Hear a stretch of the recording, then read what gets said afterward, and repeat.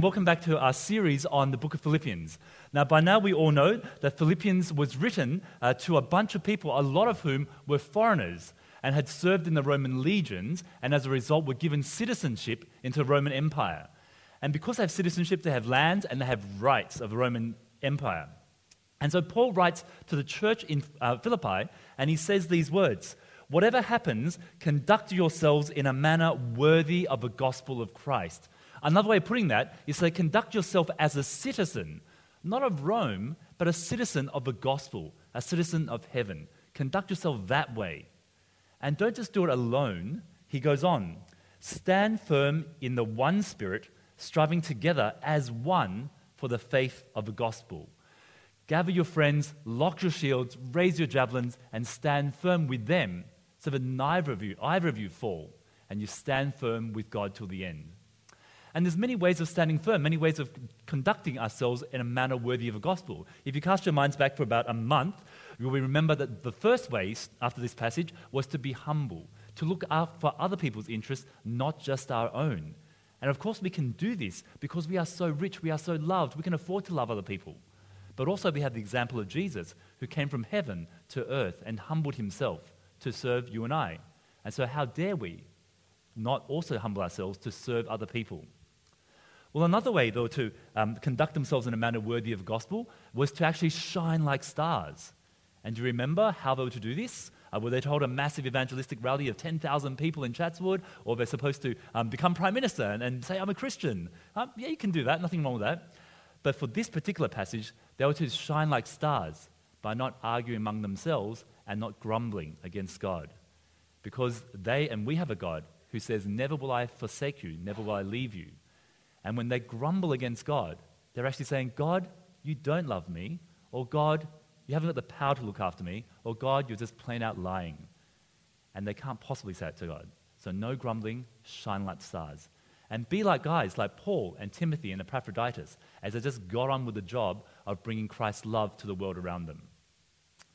Well, that was how to be like somebody who conducts himself in a manner worthy of the gospel. But the last week and also this week, we're going to see how Paul describes someone who's acting in a manner unworthy of the gospel, conduct unbecoming a citizen of heaven. And last week we saw with Stu that there was a bunch of guys who were Judaizers, who were legalists, who thought that, you know what, they get close to God by just being really religious and following Jewish laws.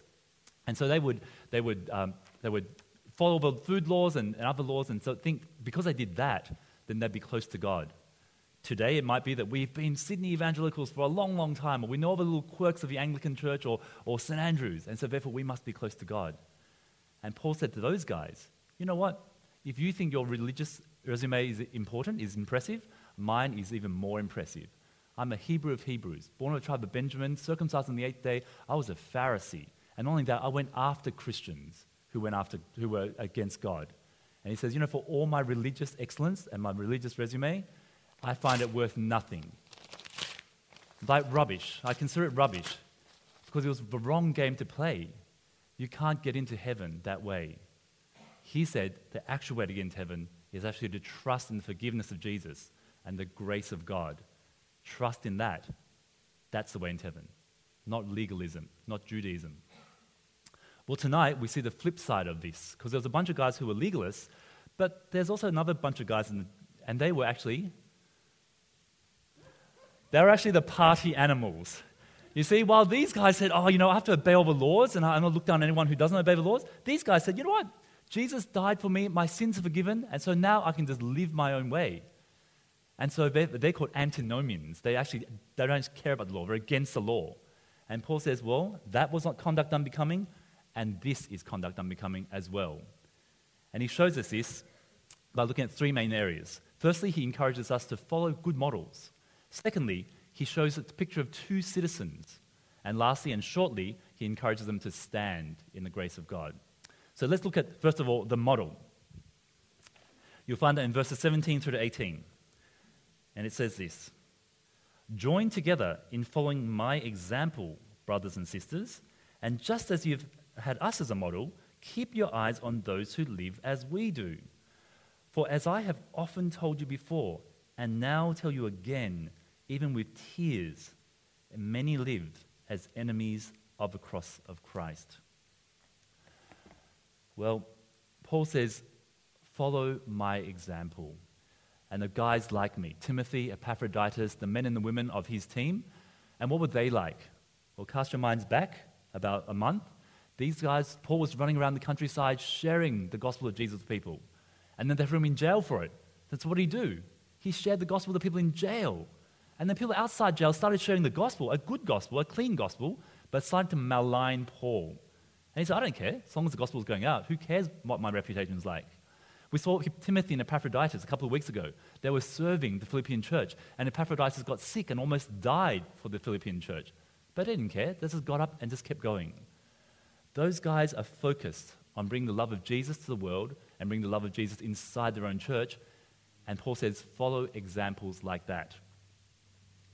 Now, it was true in their circumstance, but it's also true in our circumstance as well. Because in this congregation and in Cross St. Andrews, we also have a variety of different people with different gifts. And God's blessed us that way. So for instance, we have our music team up here, and they're very good. They're talented with music, and so we say to them, lead us in song every Sunday. But there's some of us in this room who, let's just be honest, they're tone deaf. And so if you're tone deaf, well, we say to you, well, why don't you do sound desk? Well, not a kind of, I'm sure they're very talented as well. But the sound desk people might not be. Tonight, one of them is very talented in music, maybe two. But then maybe the musicians up here have no idea what those knobs do, right? Everyone has a different gift. No one's better than the other. They just have different ways to serve God together. And so it's like that. The welcoming guys. Some guys, you come into church and they welcome you and you feel like the center of the whole universe. But then they're really bad at administration, perhaps. If they were organizing a weekend away, we might end up in 5 sites. But on the other hand, if you've got those administration guys to do welcoming, then they probably put your name on an Excel on their phone and then just leave you alone. Everyone has different gifts. And so too, some of us in this room have walked with God longer and a little bit closer, more mature in our Christian faith than others in this room. No better, no worse than everyone else, just something that God's blessed us with in this community. And Paul says to those guys, don't ignore them, don't pretend we're all equal, but rather follow their examples. Now, they can be a little bit more mature than us for a variety of reasons. It could just be because they've been Christians for longer. It doesn't always equate that way, but they've just been walking with God, they've made more mistakes, and they've actually just learned more about God, and they're clinging closer to Him. Or it could be that they've had some sort of tragedy in their life that's just forced them to depend on God and make God more real to them in a way that perhaps the rest of us haven't experienced. And so we hold on to God a little less tightly than they do. But for whatever reason, God has blessed us with these people. And we can actually seek their counsel, and we can actually look at their lives and learn from them. It could be in many areas. It could be in an area of how faith and in church and also outside church works. It could be how to balance our life, how to be a good member of church, how to be a good member of our working profession, how to be a good parent or grandparent, how to balance all that together. It could be in areas of when we go through some hardships. How have they done it? And no doubt they would say to us, you know what? I didn't get it perfectly right, but here's some mistakes I made so that you don't have to make the same mistakes as I did. We need to observe these people and learn from them, like Paul encourages Philippians to do. But on the flip side, of course, all of us in this room are probably 1 or 2 steps ahead of some other people in this room. And so the call for us then is also to be very mindful of what kind of example, what kind of model we set for others. What things excite us? What things don't we care about? How do we spend our money and our energies and our time? How willing are we to give up to our comforts? And as people observe us doing that, living life that way, by the grace of God, they'll be encouraged as well to follow our example as we follow Christ's example. That's true inside the church, but it's also extremely true also inside the home, isn't it? How do your grandkids and how do your kids see the way that you live? Is it consistent with what they hear you talk about on a Sunday?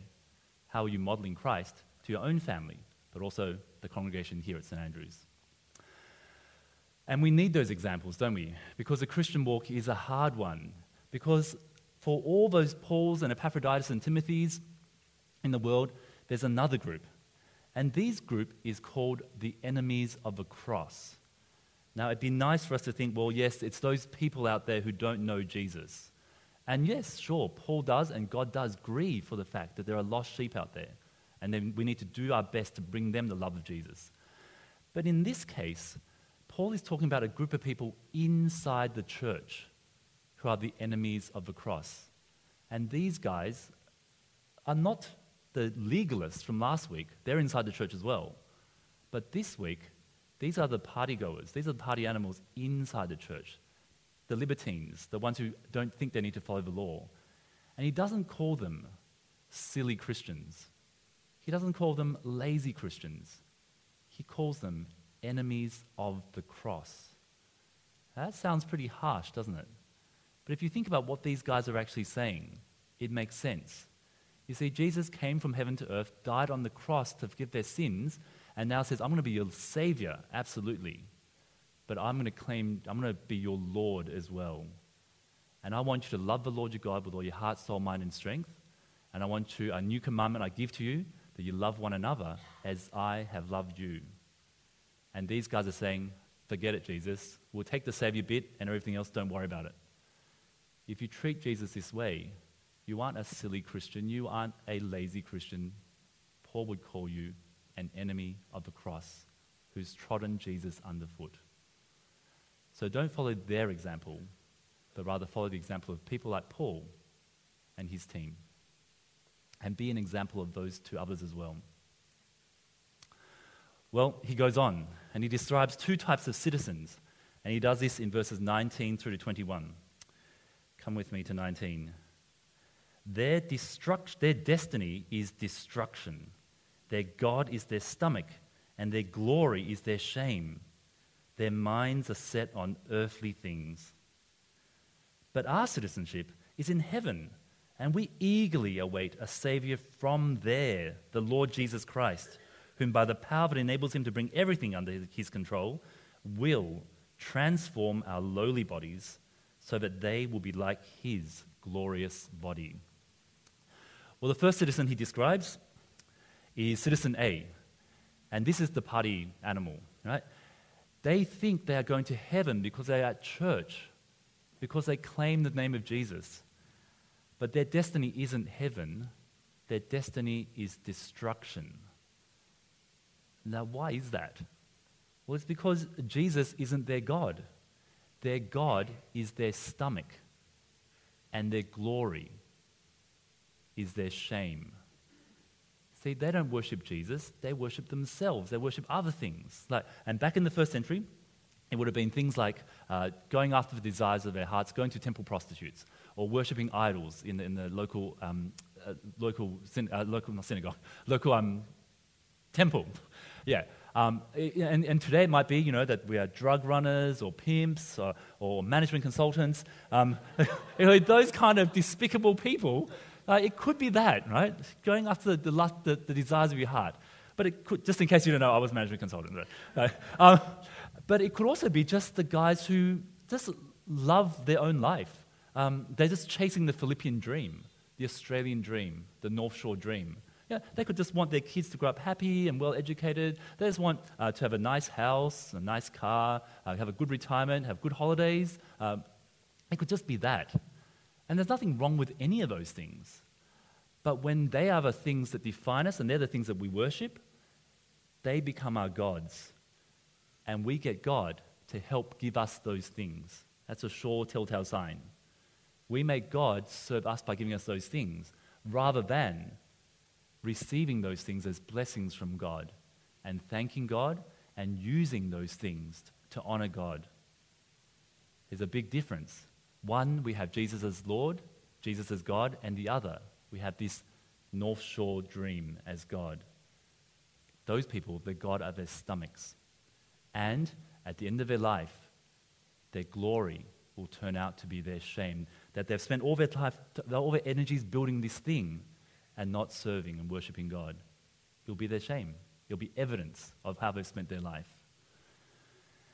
Now, last holidays, I found my kids were working really hard. Two of my older kids were just working really hard in a side room, and they're usually making quite a racket. But this particular day, they weren't. And I was quite surprised. There's an 8-year-old and a 6-year-old, the older ones. And we're thinking, well, this is great. Wow, this is so good being a parent. These guys are fantastic.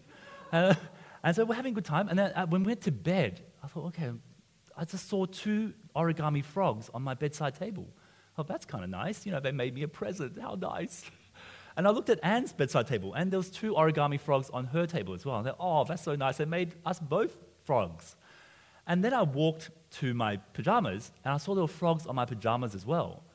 I took my top off, and there's frogs underneath the top, and then put my pants. And I went to bed, and stuck my foot in the bed, and there's rustling of paper. I flipped up, there's frogs in my frogs in my bed, and as I lay my head down, there's crunching sounds. There's actually frogs on my pillow, and also underneath my pillow. These guys had just spent their whole afternoon making frogs to pull a prank on myself and Anne. You see, we thought it was so glorious for them to be so diligent during the afternoon, playing with each other and doing something constructive with their life, but nighttime proved that their glory was to their shame. They were actually just about to make a prank on us, and in the morning, their destiny was destruction.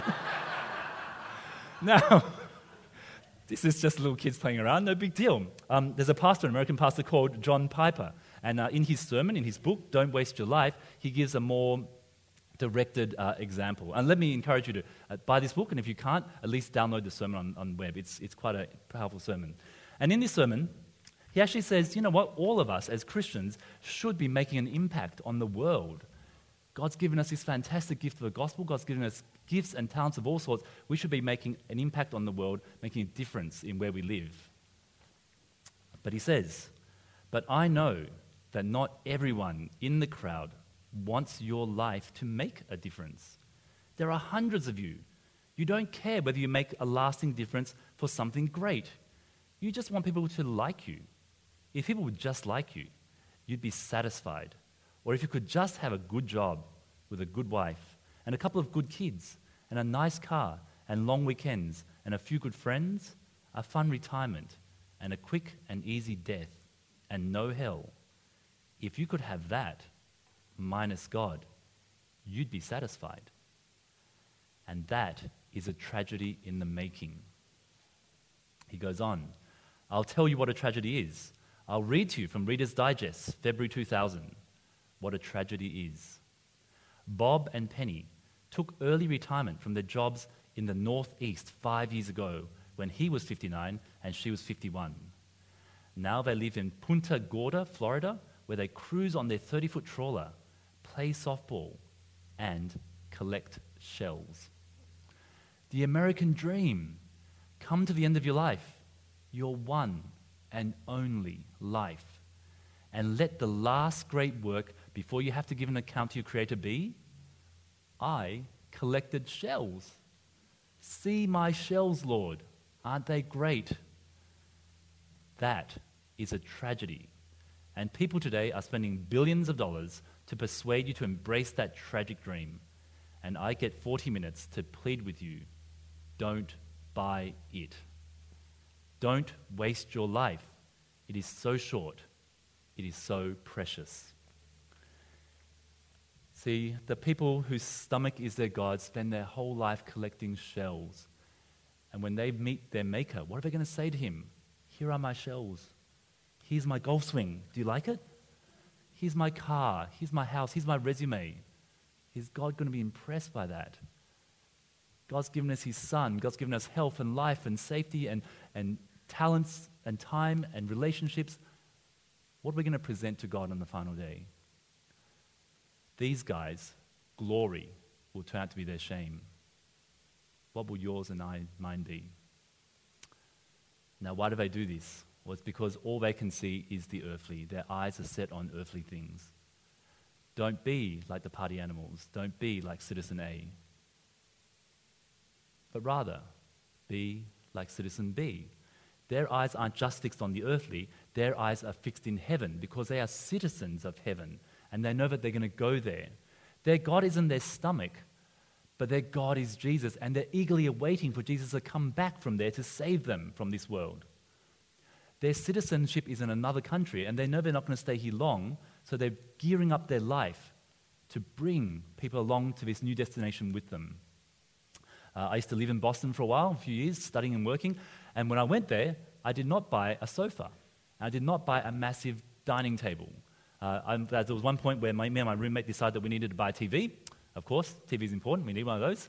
And so we bought a TV, and we brought it home, and we took it out of its box, and we put the phone back into it, and closed the box up so that it could be structurally secure, and put the TV, I threw a towel on top of that, and put a TV on top of that. That was going to be our TV table, because we're not going to spend money on a TV table. We're going to be here for a few years. And so it doesn't make sense. Our citizenship was somewhere else in the world, and we were gearing up for that. We spent our time on relationships. We spent our time on experiences. We didn't need this stuff. And so too with Christians. We are awaiting for heaven where our citizenship is.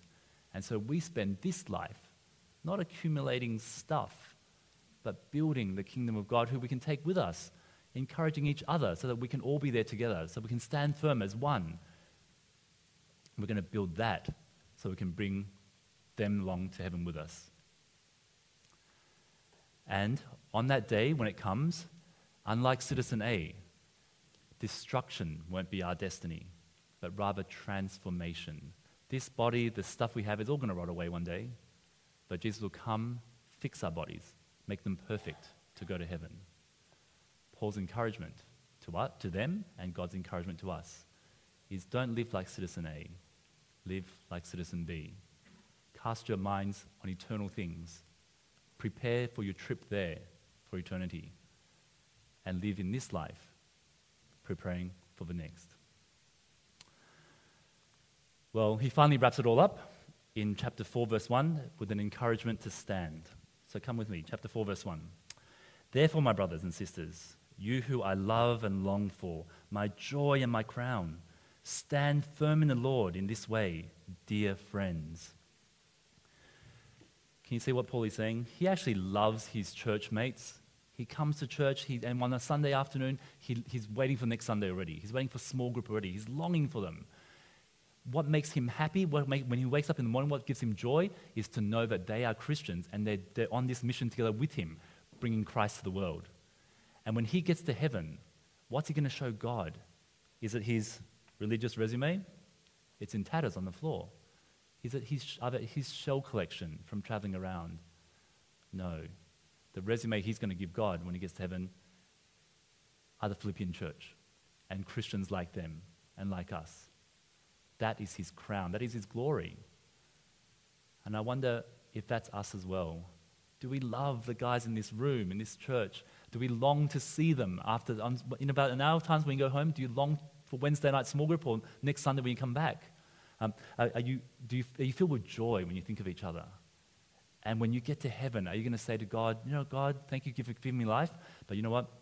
I spent it bringing people into your church here at St. Andrews, and also I've spent it encouraging those who are feeling down at church so that they could stand firm, and rebuking those who are proud and arrogant at church so that they too can correct their ways and be with us in heaven. Will that be the things that we present to God on Judgment Day instead of a bunch of shells? And he says, this is the way you should stand firm in the Lord. Last week it was run the race, press hard. Don't be like those legalists, die running. This week, it's stand firm. Love people, love God, love his word, and don't live for your stomachs. And in this way, following other people's examples, stand firm. Well, we've seen a few things tonight, haven't we? Paul's encouraged them, and God's encouraged us to find models to look at, to follow, and also be models ourselves. We've been shown a picture of two citizens, one a citizen of heaven and one a citizen of earth, which just worships their stomach.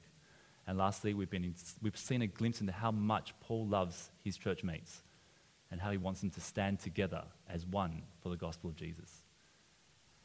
How should we conduct ourselves in a manner worthy of the gospel? Well, in the past 2 weeks, don't be like the legalists and don't be like the party goers, but rather be Christians. Amen. Now, a couple of us have also been reflecting on this passage during the week, and so Ness and Andrew are going to come up and share their insights with us as well. So, Ness, you've had quite a bit of time thinking about this passage. What are some thoughts you had? Yeah, I feel really challenged today. I have all week as I've read this passage, but hearing how you've unpacked that for us today, I feel really challenged. And I'm going to focus my reflections on this idea of being citizens of heaven. I think the picture that you had as you were talking about that of the passport was helpful to me in how I've really been thinking about my citizenship in heaven. I think I've really imagined it like my passport being stamped, citizen of heaven, so that on that day of judgment, my processing would be very smooth, that it would be, oh yes, no, straight in, her citizenship is in heaven.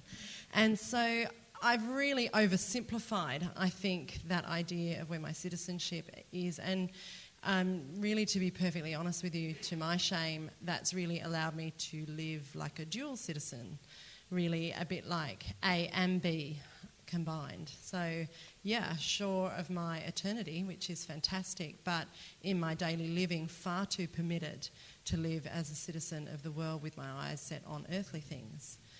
And so, feeling challenged by that, I have been reflecting on this concept all week, and here are two things that I have come up with that I will continue to reflect on post today. The first is that some of you might know a bunch of us recently went to Israel. I'm going to just say that as often as I can to you. And we went to many, many cities, old ruins and, places that have been dug up. And there is just evidence everywhere of the Roman world, the Roman colonisation of these cities. When they came to take over a city, when they colonised it and made people citizens there, their effect was really comprehensive. So you can see evidence of the Romans in their architecture, you can see evidence of Roman citizenship in the way that they lived, the culture of their days, the political presence there, the military presence. It was really comprehensive. And when Paul chooses to use this language, he's really trying to say, as a citizen of heaven, we are to influence the city that we're in the same way that Rome had done. But not in the negative colonisation way, but in the purest sense where you seek the welfare of the city that you're in. And so in that way, it made me think of the Lord's Prayer where we say, your kingdom come on earth as it is in heaven. And really, as citizens of heaven, we are to bring heaven here on earth and to influence the city that we're in for the welfare and the blessing of that city. So rather than just a ticket into heaven for me, it's actually a real challenge to seek the welfare of the city and bring the kingdom of love where I am. So I felt challenged in that way. And the second thing is part of the benefit of being a Roman colony and being a citizen of Rome was that in the day of trouble, if an enemy came or if there was trouble brewing, you had Rome to call on. All of Rome's resources, all of Rome's sort of power and might and all that came with that, and their military power and resources as well. And again, Paul uses that and he goes straight from our citizenship is in heaven and he looks to Jesus. We await our Saviour, Jesus Christ. And so in the way that they expected Caesar to save them, he's saying, we look to Jesus Christ as our Saviour. And so it's knowing it's as a citizen of heaven, it's having a deep assurance of who it is that is our Saviour. And it's not just Jesus, a man that walked on the earth, it's the Lord who can bring everything under his control and in his power transform our bodies so that they won't see destruction but instead will be raised to life for eternity. So I don't know how to conclude that thought for you except to say that should change my daily life. And I just really want to reflect on that more and more post today and feel really transformed by that, knowing that my Saviour, the one that I can turn to as a citizen in heaven in my day of trouble, is the one who has the power over all things. That's what I've been thinking about. Great, thanks, Ness. Andrew, you've had some thoughts as well. Yeah, yes, I had similar thoughts about the citizenship issue, but what you brought up about being models and so on, it just made me realise what a blessing this community has been to our family, because I think that I'm very much a work in progress, and the best advice is probably to look at what I do and do the opposite.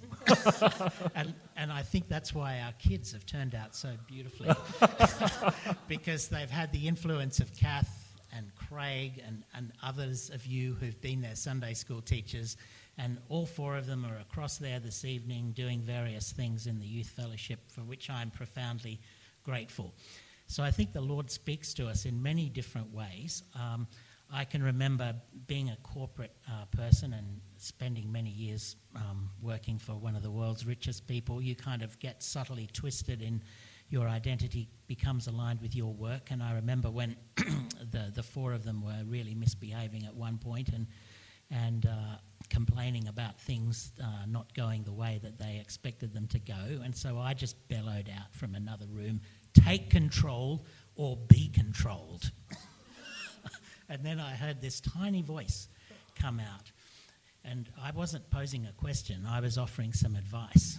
And the answer came back, "Be controlled by God." And I thought, that's Kath's wonderful Sunday school teaching with Mikey, who really knew that Dad didn't know the right advice.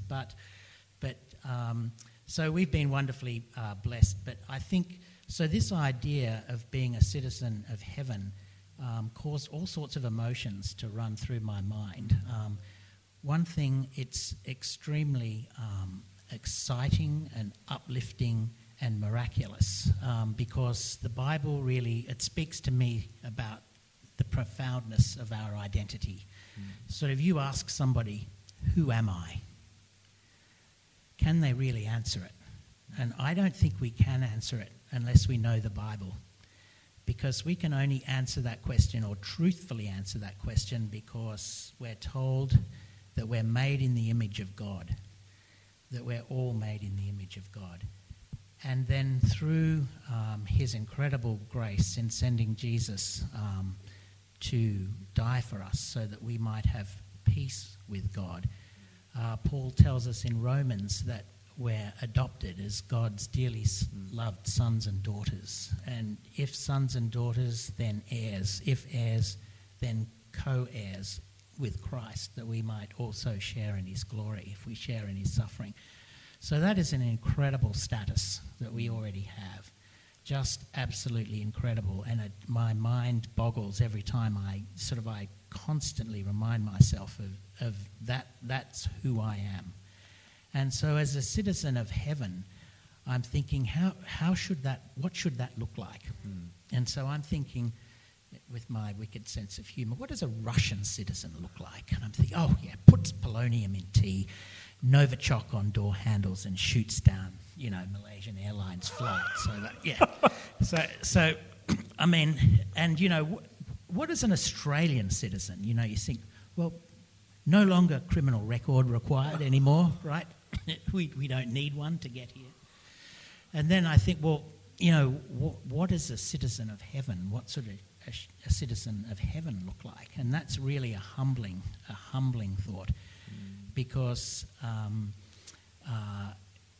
we're to reflect the character of God in everything we do. And so our citizenship is anchored in heaven, but we're exiles here in Roseville. I mean, physically, bodily, we're here in Roseville, and yet in the future, bodily, we'll be with Christ in the new heaven and the new earth. So what should we do tomorrow morning? And so, I think about that all the time. I mean, what should I do? And I think this sense of awaiting. We're not awaiting. We're awaiting our final destination. The end of history. But now we're called to action. Called to action in every part of our life. And I think if I could just read one passage from the Old Testament, and I think Ness was. This was exactly the same ideas that Ness was talking about, and it's just after that Nebuchadnezzar had sacked Jerusalem and had taken the Jewish nobility and leaders into exile in Babylon. And you might think that, were they to kind of regroup and hunker down into a holy huddle in a kind of a gated community of their own? But let me have a look here. I was just this is what the Lord Almighty, the God of Israel, says to all those I carried into exile from Jerusalem and Babylon: build houses and settle down, plant gardens and eat what they produce, marry and have sons and daughters, find wives for your sons and give your daughters in marriage, so that they too might have sons and daughters. Increase in number there, do not decrease.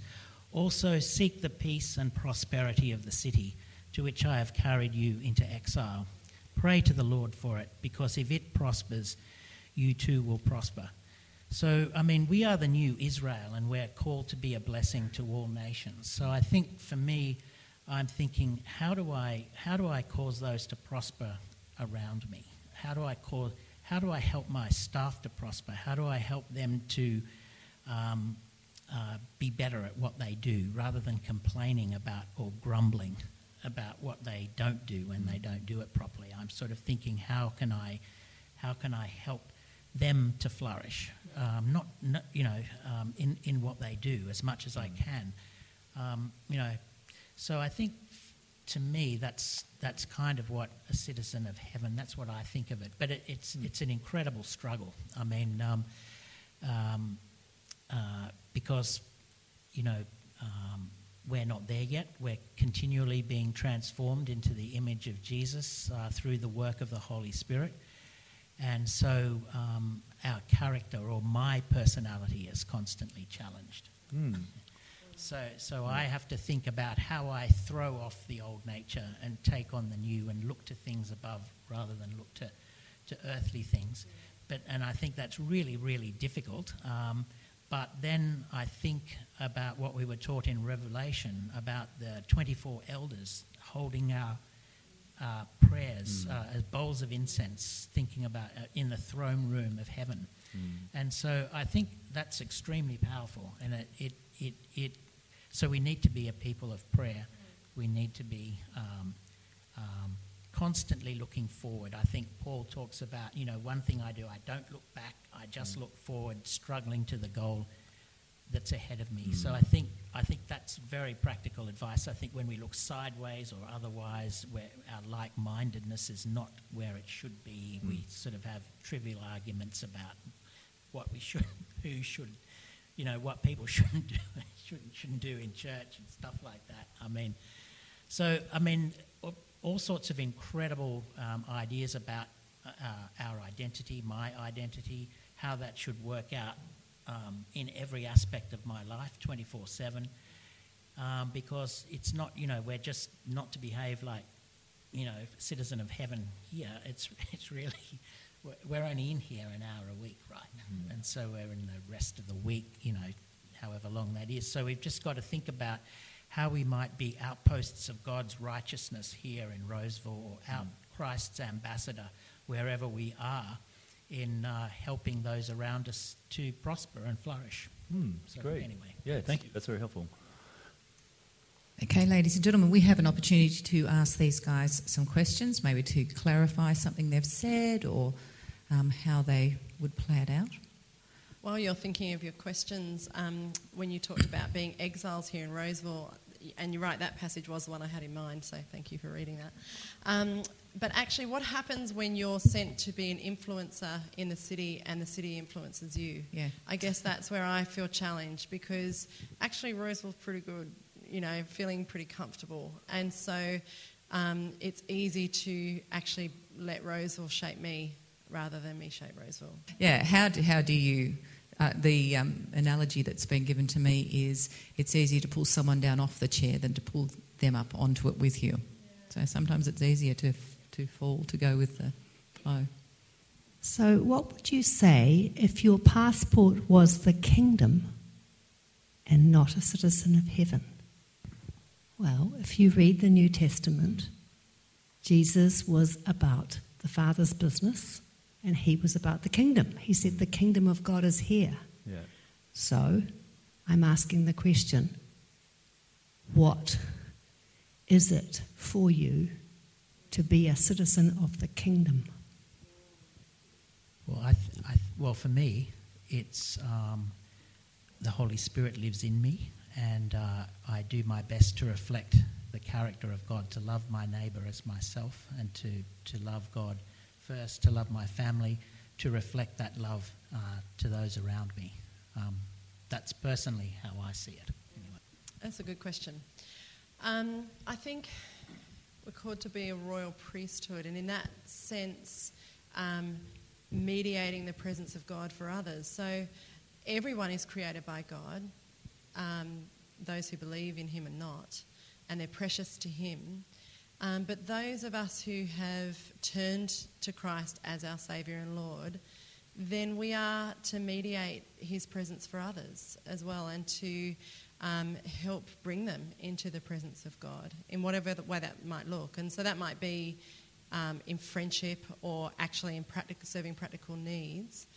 But I think there is a real need to remain in that identity. And I think citizenship or royalty, our temptation to forget whose we are and our identity, it shouldn't be as hard as it is, but it's good to have these conversations. Yeah. I think the other thing that we're called, Jesus had a deep compassion for the lost.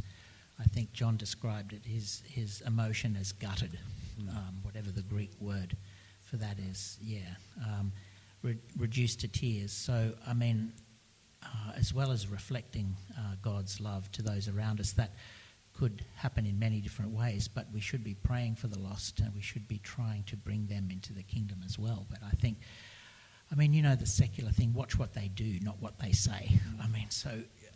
We've got to be models of how we behave and how we live as well as what we say. I think people won't listen to you if you don't have a relationship with them, and what you tell them is just so out of keeping with your own actions. So So far, nobody's mentioned the last verse, which I think is one of the most stunning verses in the New Testament, which is this vast eschatological conclusion that the resurrection of Christ will subordinate the cosmos to himself. I think that verse casts a lot of light on some of the questions. So I'm just interested in any thoughts you might have about that, how verse 21 casts a light on the citizenship, the obligations, and how we live. Yeah, so can you just expand? Do you mean what it means for us as we live today, heading towards the new creation? Well,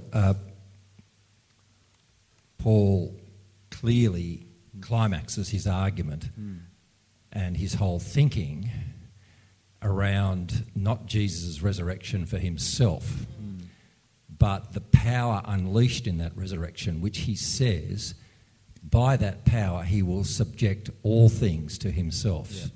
So I think the picture is the resurrection. The hope is that the resurrection will radiate throughout the entire cosmic order. And that's what he sees as the end game. And I think the citizenship idea is very connected to that. And it's almost as if that is like a huge sun shining in whose light we now live today, whilst it is yet, we're in between the resurrection, the specific resurrection of Jesus, and the cosmic resurrection. And I think, to me, I think that casts a lot of light on some of the inquiry we've had and discussions on how we live in the world. Yeah, okay, good. Sorry, this is probably a bit basic, but my daughter asked me and it was kind of hard to answer. So if someone really believes in Christ, they genuinely believe that, yes, but they're being what you've now called today the libertarians, the bad Christians, yes, are they going to hell? Yeah, that's a fantastic question. Okay, we know for a fact, that if you really are a Christian, there is no way you can actually walk away from God. And parts of John, it tells us that not only does the Father have a grip on you, the Son has a grip on you, the Holy Spirit has a grip on you. And even if you wanted to, the picture is almost, even if you want to fall away, it's impossible because God loves you, you're a part of his plan. But passages like this, and passages in Hebrew, are actually saying to you, look, you've got to really question what your identity is. And these guys are actually guys who are not Christians, who don't worship God as God. Their stomach is actually their God. And so one good test of this is when these people sin, and we all do it, right? So when they sin, are we remorseful for it? might not be straight away. It might be the day later or a week later. But do we actually feel, oh, gee, Lord, I really failed you. I want to fix it for next time? Or are we just sort of happy to do it again and again and again? And if we're just happy, if it's a haughty kind of sin, it's like a I don't care about Jesus kind of thing, then it doesn't sound like we're Christians. I mean, Christians fail all the time, but we want to make things right with God. We want to make things better the next time.